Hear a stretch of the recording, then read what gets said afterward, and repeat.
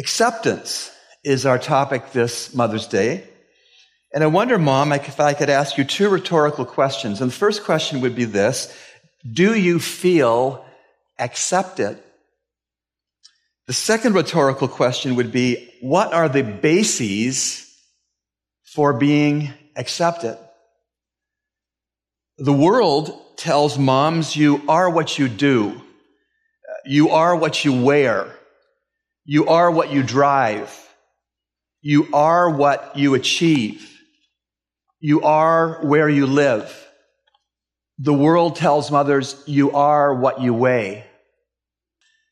You are what you do for your family. Or sadly, sometimes within the Church of Jesus Christ, we tell moms you are what you do for God. The reality is, of course, that for the born-again Christian, we are who we are in Christ. Christ is our identity. Christ is our merit. Christ is our adequacy. We're in Christ. And believing, Mom, this morning, you are in Christ.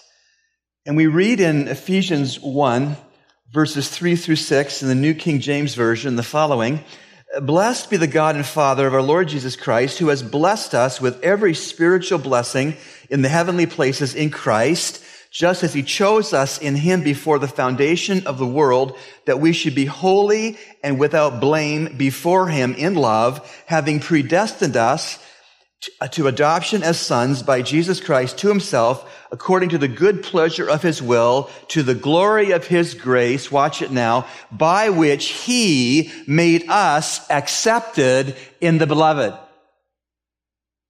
Accepted in the beloved. Christians in general and Christian mothers in particular this morning, Christ is your Lord. Christ is your Savior. Christ is your life. Christ is your identity. Christ is your merit. Christ is your adequacy. Christ is your acceptability. That's radical. That is totally radical against all other world religions' viewpoints of what brings acceptability and worth and identity. Our belief, based on Scripture, is that Jesus Christ is the one who makes us acceptable to God. Hardworking, hard-loving, well-serving Christian mother who's listening to me right now, rejoice that you are accepted in the beloved. Nothing that you could do would cause the Savior to love you more. And nothing you could do would cause the Savior to love you less than he already does.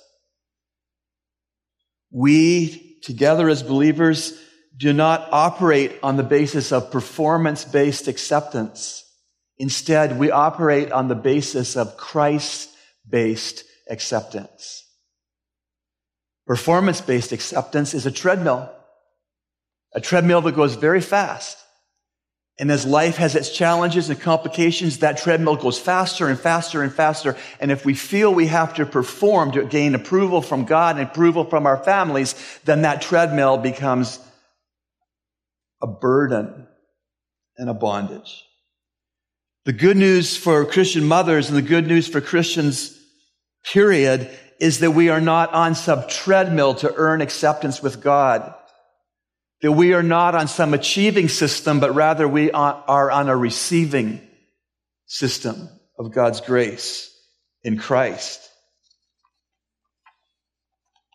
Performance-based acceptance and Christ-based acceptance are extremely different, and I purpose to draw contrast between the two as the sermon unfolds. But when I think of this whole concept of being accepted in the beloved, of not being accepted based on merit or our efforts, I think of that beautiful Life magazine picture when John Fitzgerald Kennedy was the President of the United States, and there in the Oval Office, he had a desk, and under that desk was doors that swung out toward those who came to see the President sat before him, and there was John Kennedy Jr., his little boy, playing under the President of the United States' desk in the Oval Office. Because he was smart? Because he'd graduated an Ivy League college? No, but because he was the president's son. And he was allowed in the Oval Office. And Christian mom, you're accepted by God based on Christ's performance, not based on your performances. Let me give you two examples that make the case that we operate under Christ-based acceptance as believers and not under performance-based acceptance. Case number one, proof point number one, is the Apostle Paul. There was a time, as you may know, in the Apostle Paul's life when he felt he was some kind of a religious little train engine kid's book. I think I can, I think I can, I think I can, I think I can, I think I can, I think I can. Paul was up to here as Saul, religious in the achieving system of performance-based acceptance with God.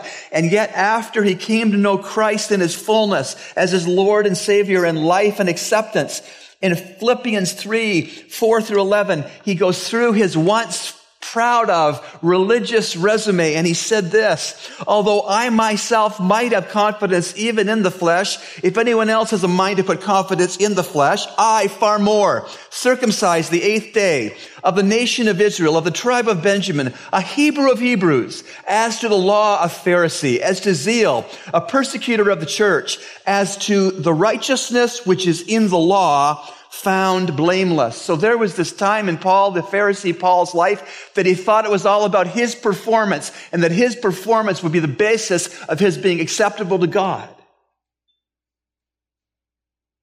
Then he goes on in verse 7. But whatever things were gain to me, those things I have counted as loss for the sake of Christ. More than that, I count all things to be loss in view of the surpassing value of knowing Christ Jesus, my Lord, for whom I have suffered the loss of all things and count them but rubbish, so that I might gain Christ.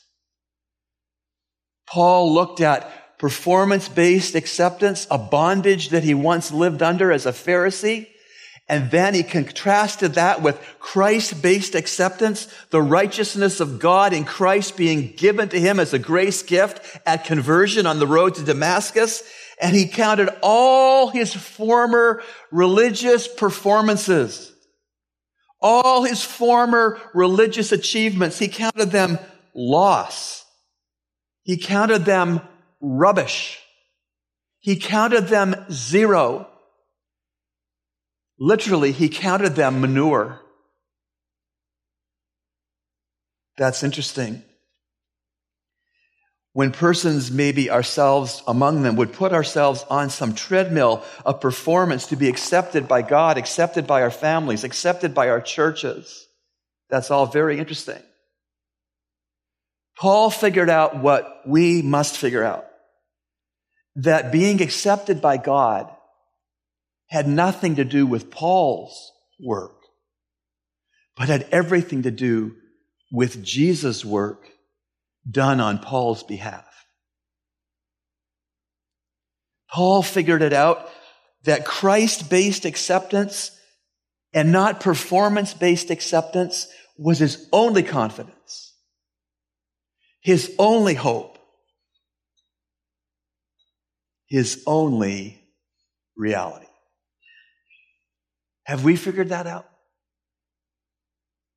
Christian moms, who we all acknowledge and honor and love this morning, have you figured that out?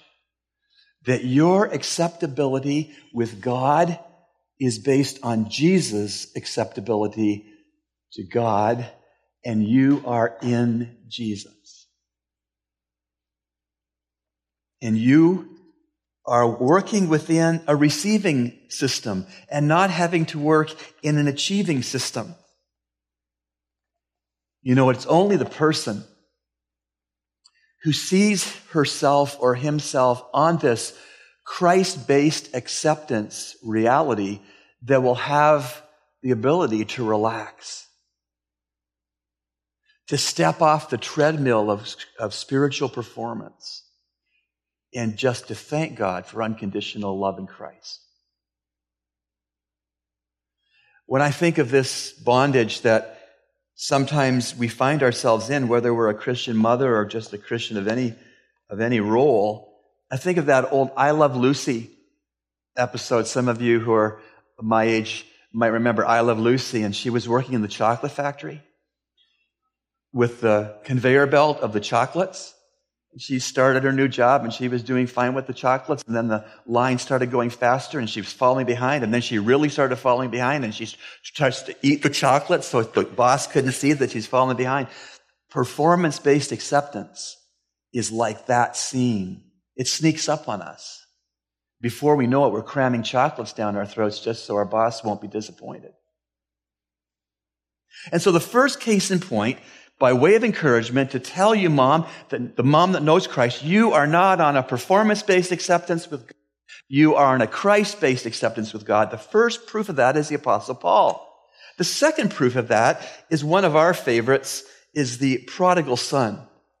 I think you remember the story. A father has two sons in a family farm business. The younger son quits the farm and gets his financial inheritance money early. And that son takes off down the road to a faraway place and spends all of his money on immoral and foolish living. He performs very poorly in the far-off country. Eventually there, he wakes up to how bad he has it there, and he wakes up to how good he used to have it on the family farm. And so the kid decides to come home. But in his mind, he was not going to ask Daddy to come home to be a son, because he was only qualified and worthy maybe to ask Daddy to come home to be a hired farmhand. You see, he was aware of his own totally unsatisfactory performance in the far-off country. And so he came home in his mind with a performance-based acceptance mindset. Could I come home to perform better on the farm than I did in the far-off country? Could that be acceptable, Daddy, if I was just a worker? And I could prove myself on the farm. Could I be a worker? Well, you know what happened. He starts to come home with that mindset, and his daddy sees him on the horizon, which tells us that his daddy was watching the horizon regularly every day since the boy left. And his daddy was watching the horizon from regularly because he loved his son. He wanted him back. He was willing to forgive his son. He was willing to reinstate his son. That reinstatement and that mercy would not be based on what the son could do. No performance would demand that of the father. The father instead would give that forgiveness and mercy and grace and reinstatement based on relationship, not on performance. And you know the story. He comes back and Daddy throws his arms around him after running out to greet him, says, "Kill a calf, have a barbecue. This son that was dead is now alive and he's home. Get the robe, get the ring." The father didn't say, "Could you please convince your older brother that you're part of our family again and then we'll consider what we can do?" The father didn't say, "Could you please pay me back all of the money you squandered in the far-off country and then we'll have a family vote to see if we'll bring you back into the family." Persons who operate their Christian lives on performance-based acceptance miss that God loves them and accepts them in Christ as their Father. Performance-based acceptance is such a sneaky thing. It seeps into our thinking oftentimes in a very slow way. God, however, does not put us on any performance-based acceptance plan. Jesus was on the performance-based acceptance plan, and Jesus heard from heaven twice audibly in his public ministry, once at his baptism and a second time at the transfiguration. The Father say, audibleized, "Behold my beloved Son, in whom I am well pleased." And so, Christian mom, your acceptance with God is not based on what you can do. Instead, your acceptance with God is based on what Christ has done for you. And because this is true, we can see the very sharp differences between performance-based acceptance and Christ-based acceptance. I'm going to go down a long list. Performance-based acceptance, that's law, merit, and due. Christ-based acceptance is grace, mercy, and done. Performance-based acceptance, performance, externals, and behavior. Christ-based acceptance, gift received, heart attitudes, rebirth. Performance-based acceptance, an achieving system and bondage. Christ-based acceptance, a receiving system and liberty. You're hearing the differences? Performance-based acceptance, I have to. I am what I do. Christ-based acceptance, I want to. I am what Christ did. Performance-based acceptance and Christ-based acceptance are radically different from each other. And when you think about it, the Pharisees, the religious uppity-ups in the New Testament, lived down the performance-based acceptance column. That's where they lived. And you remember Jesus' most stinging rebuke of anybody were the Pharisees. And so, dear moms, because you are loved and appreciated and cherished, I am sure that you are going to receive lovely greeting cards this weekend, and you deserve every one you get.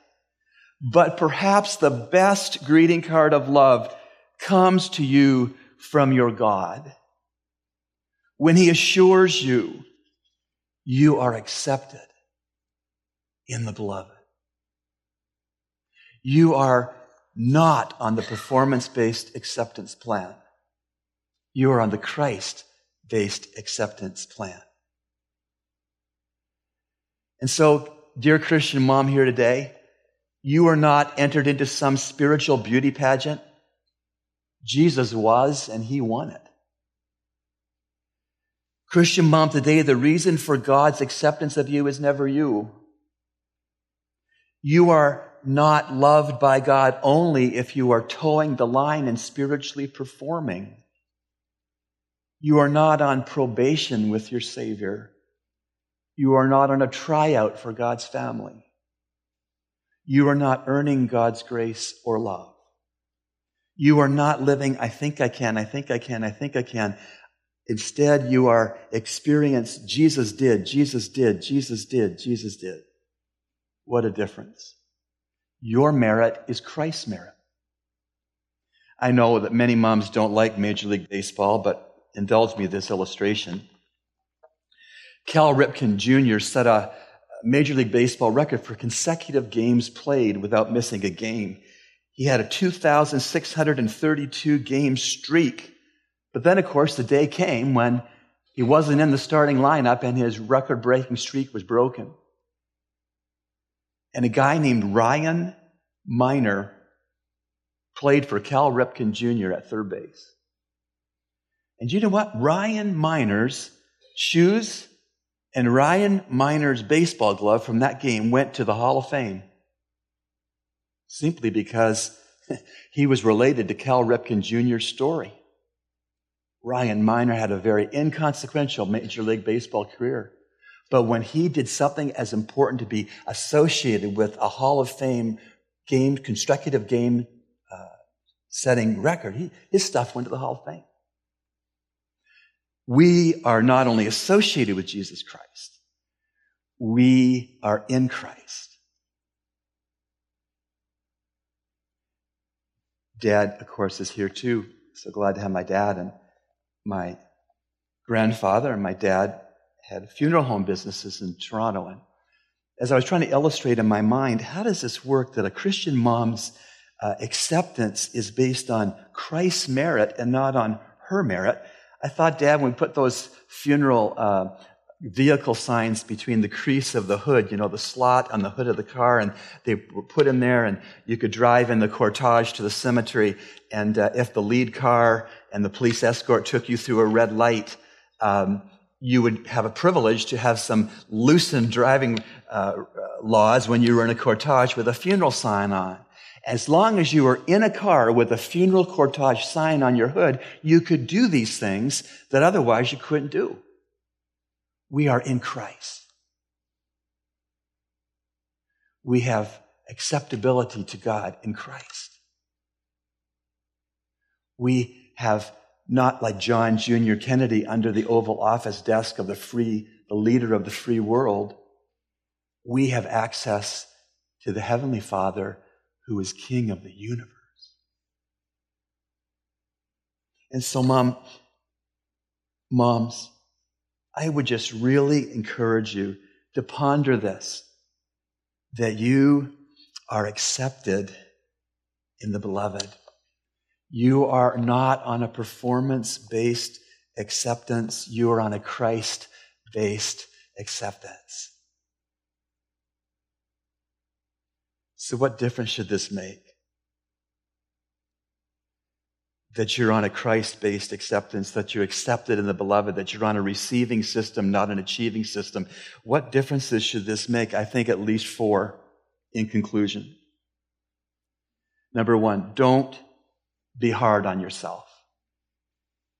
If your acceptability to God is based on Christ's performance and not based on your own performance, then don't be so hard on yourself. If God has a wallet, your picture is in God's wallet, born again mom, because God loves you, accepts you, believes in you, helps you. Don't be too hard on yourself.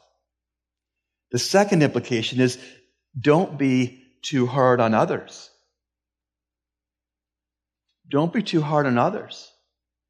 Don't hold them up to some standard of performance for you to accept them when you're happy that God doesn't hold you up to some performance for Him to accept you. Don't be hard on others. Number 3, don't let people be hard on you. Don't let people be hard on you.